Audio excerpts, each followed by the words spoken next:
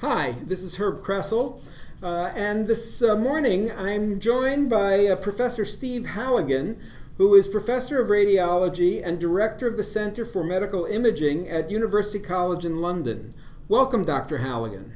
Hi, hello there. Dr. Halligan and his colleagues authored a fascinating and I believe important study looking at the relationship of patient choice, perceived benefits versus harms. The title of the manuscript is Detection of Extracolonic Pathology by CT Colonography, a Discrete Choice Experiment of Perceived Benefits versus Harms. And I must say, when I sort of read this study, Dr. Halligan, I was very struck by it. A lot of the conventional wisdom has described patients as sort of being subject to the harms of unnecessary repeat testing.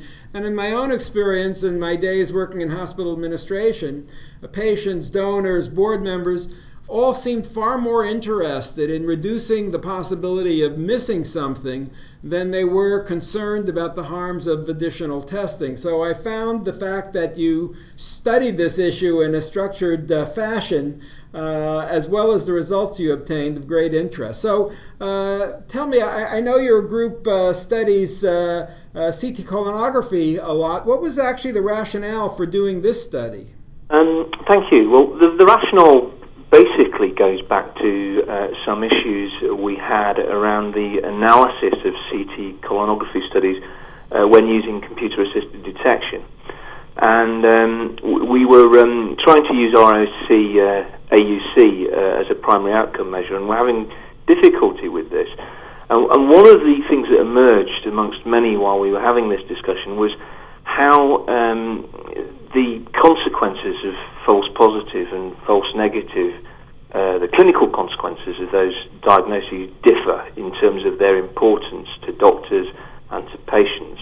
And so we did some work very specifically aimed at how patients and doctors weight false positive and false negative diagnoses of colon cancer and polyps by CT. And while we were having this discussion, it emerged, it may have been my research fellow, the first author on this paper, mentioned, well, this is quite similar to how patients might balance the detection of extracolonic abnormalities today. You know, because you've got a similar trade-off there. You might find something, or you might find something that ultimately proves to be of no benefit. And so we got talking around how patients and doctors might weigh those differences and those possibilities against one another, and then that ended up being a separate study, which is the one here. So tell us a little bit more about the method you actually used. What is a discrete choice experiment? Many of our readers may not be familiar with this. Yes, discrete choice experiments is something that have originally started in health economic analyses. And I work quite a bit with health economists, and it sort of bled over into health psychology, and I work with a lot of health psychologists as well. So I've been exposed to this sort of methodology, and it basically centres around the fact if you simply ask patients a set of individual questions, do you want a sensitive test, or do you want an insensitive test? Do you want a test that hurts you, or do you want a test that's comfortable? Inevitably, what you end up with is the patients and doctors want the cheapest, most comfortable, most sensitive test. And that's really not at all what happens in real life. In real life, you're usually balancing those attributes against one another. And so what the discrete choice experiment does is it bundles different attributes together in one scenario, varies the level within the experiment of one of those attributes, and then what you end up with is what's called a tipping point, which is a point at which the patient or the participant will trade one attribute for another. Mm-hmm. So for example, here we're balancing, the experiment's balancing detecting extracolonic cancers against harms from investigation of ultimately fruitless pathology. I I see. Now, you in your study, the way you accrued subjects is you asked potential subjects if they'd be interested in participating while they were in the midst of scheduling an unrelated ultrasound exam. Do you think this could have introduced some bias, as these subjects likely had some pre-existing health concerns that led them to schedule the ultrasound in the first place? And that's an interesting point, because one of the things that we've learned from working with our health psychologists is that if you're interested in colon cancer, for example, don't ask people who've got colon cancer about it, because it becomes the most important thing in their life, and then their responses become unrepresentative of what the general population think. So we were very careful to avoid patients who were coming to hospital because they might or have had colon cancer. However, because of the complexity of the experiments, they're not an easy thing to comprehend. It's certainly not by postal survey. And because of that, we wanted to engage patients face to face. So we decided the best way of getting those is to meet patients in hospital, but at the same time we excluded those who were coming for examinations related to colon cancer to try and minimise that bias that you speak about. Thank you. Now, what actually happened? What did you do once the subjects arrived at the hospital? Well, they previously, because of ethical issues that we have here in the UK and probably in the US, people have to have at least 24 hours to consider participation. So they'd been contacted in advance, and asked whether they would like to help and would they consent and sign a form. So we knew that there were a group who were coming who were interested in participating, and they were met by one of a number of researchers. We had a radiologist, a centre administrator, a health psychologist, for example. And they sat down with the patient, explained what was going to happen, and then presented a laptop multimedia presentation to them about colon cancer, about cancers that might be found outside the colon, about screening, and about the technology, CT colonography, so that they had an understanding of the context in which the experiment was going to be performed. And then we explained what the experiment was and ran through some sample scenarios for them, and they, because it was face to face, they were able to ask questions directly and express uncertainty.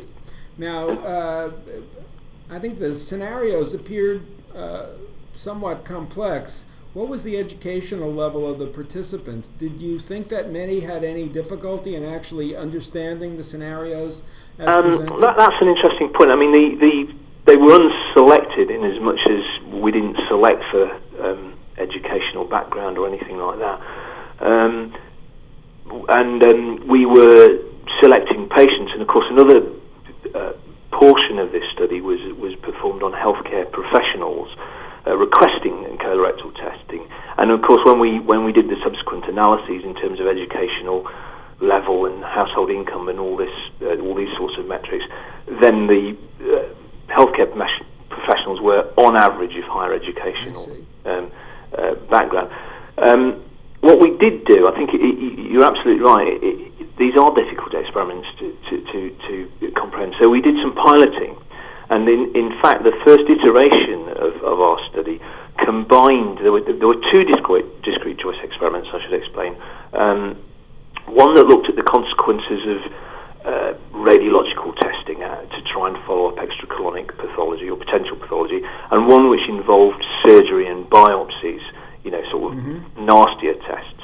And what we found when we piloted the experiment was that members of the public found it quite difficult to comprehend those two scenarios together. Okay. So we split the experiment into two, dealing with those two scenarios separately, and I think that's the major thing we did that helped increase comprehension. It's always very useful, I think, to pilot your intervention, Absolutely. Your experimental intervention on patients. So, what did you actually find? What were your key results? Well, we had a hint that this would happen, but I think we were surprised by the extent. What we found was that patients and healthcare professionals were very willing to trade the consequences of fruitless, if you like, follow-up of extracolonic abnormalities in exchange for the potential detection of something important, i.e. they were less concerned about inconvenience and having to turn up for different tests that may have been painful. They're unconcerned about that when faced with the possibility that you might be able to detect an extracolonic tumour. I see. Now, what about the differences between healthcare providers and patients? Were you surprised at those results? Well, we were surprised in a way. I mean, you would predict, I think, with fair degree of certainty that healthcare professionals would be less likely to trade because, you know, and we didn't just use radiologists, we used gastroenterologists, surgeons, nurses, all sorts of people, radiographers. But on average, you're more aware as a healthcare professional of the greater healthcare picture. So you're aware of costs when you're thinking of these things. You're aware of the side effects. But so what am I trying to say? I'm trying to say that we weren't surprised that the healthcare professionals were less likely to tolerate follow-on procedures than were patients. But what we were surprised about was that nevertheless, the extent to which they were prepared to tolerate them were far higher than we might have anticipated. Mm-hmm. Yeah, there was. I found that very, very interesting. I don't know if you're aware. There's a recent study in cancer on lung cancer screening that also showed high tolerance for false positives. Yes, absolutely, and in mammography as well. There's a study which we quote in the paper that shows that the average woman would trade 499 fruitless biopsies in exchange for one additional biopsy that had detected an additional cancer that wouldn't otherwise have been found. Right. Now, in the paper you use the term non-traders. Tell us about the non-traders. What is their significance, and do you think they actually understood the experimental scenarios presented? Yes, non-traders are a well-recognized phenomenon in discrete choice experiments. These are people who will not trade, i.e.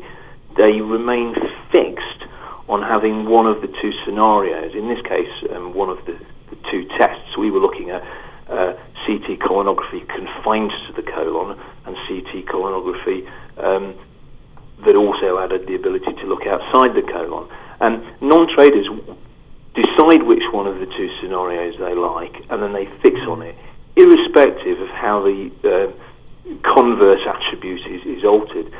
Now, that could be seen as irrational. We had, for example, in both experiments, we had a question in there that was disguised, but was really a question designed to catch out people that were being irrational, where the chance of death, for example, from follow-up was equal to the chance of detecting an extracolonic cancer.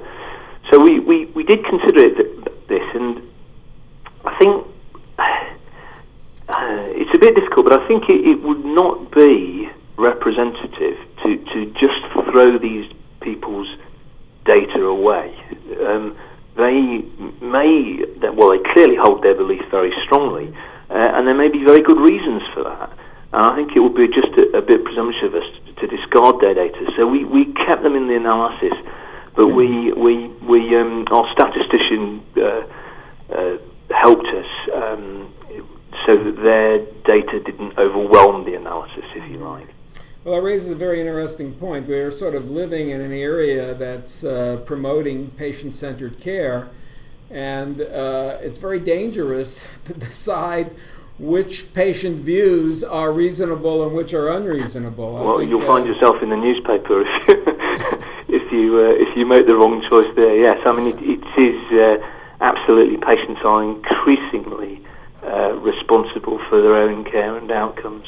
Now, your study, of course, was conducted in the UK, which, congratulations, I'm glad to note still includes Scotland. The right result.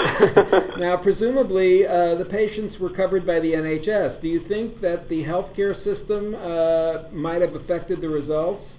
Do you think you'd have the same results in a system with that's a very good question. I think that would depend on how tightly and how obvious the linkage is between the test and the testing and what the patient pays. Now, in the UK, for the vast majority of people, there's no real linkage at all. Well, there is a linkage. They pay tax and then they get the healthcare system, but that linkage isn't terribly visible to them, especially at the time that they're in hospital. And I guess for example, in the USA, that people pay insurance, but once that's done, I would imagine they feel entitled to whatever testing and care that they have, and so there might be a slight difference. But a priori, I'd guess that there wouldn't be a big difference. I think you'd still find the same sort of trend if you performed the experiment in the States, for example. Well, it would be kind of interesting because, as you may know, there's like a shift of having more costs borne by consumers, even when they're insured, and even in the this year, Harvard University is shifting their benefits package to give an option for a low-cost, high-deductible insurance where the employees have a health savings account, so that you're spending literally your own money, and so if you don't spend it, you have the benefit of that. So it would be interesting to redo the study in a circumstance with some more consumer burden. Anyway, it's interesting. I should just interject there. We did do a willingness to pay evaluation where we basically said to the patients, look, forget everything. How much would you be prepared personally to pay for this test? And of course, this is all on the background of they're not really paying. It's a hypothetical situation. Yes. There's a difference between what people do and what they say they're going to do. But what we found is that patients and healthcare professionals were willing to pay, and the patients, despite earning less on average, were willing to pay more. Huh. I think the guy in the street is terribly focused on their health, and will their belief is they'll pay anything. Rightly so. Of the results that you found, what did you find the most surprising? I think it was the fact that the healthcare professionals were very closely aligned to the patients, and very strongly so, especially in the context of the detection of extracolonic cancer.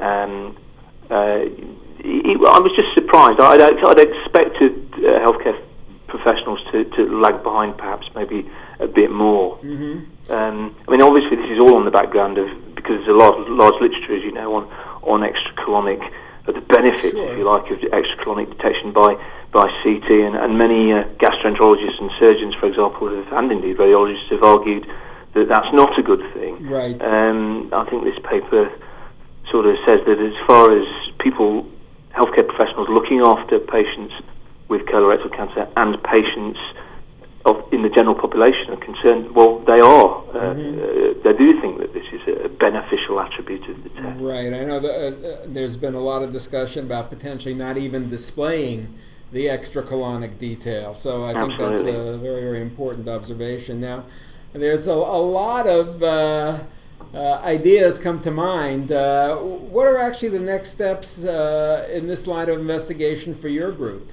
That's a difficult one, because there's a real Pandora's box here, really, because you the more you think about it in this type of methodology, you could start extrapolating into all sorts of different scenarios. We've done it in colon cancer here. The results are very similar to breast cancer. I'm not aware of any work that's been done in prostate cancer, for example, which is a big deal here and in the States. The obvious thing to do is turn around and start doing the work there. And, what about cervical cancer, ovarian cancer, and off you go. You mean we're trying to rein it in at the moment, I think. Looking at the relationship of the kind of the aggressiveness of the cancer and the trade-offs? Absolutely. Okay.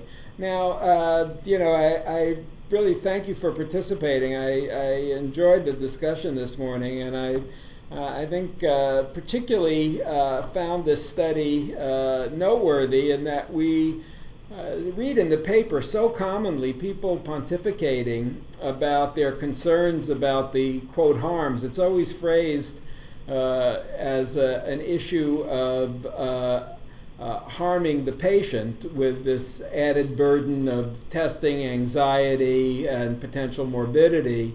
But we don't hear what the patients think about this. Absolutely. So Absolutely.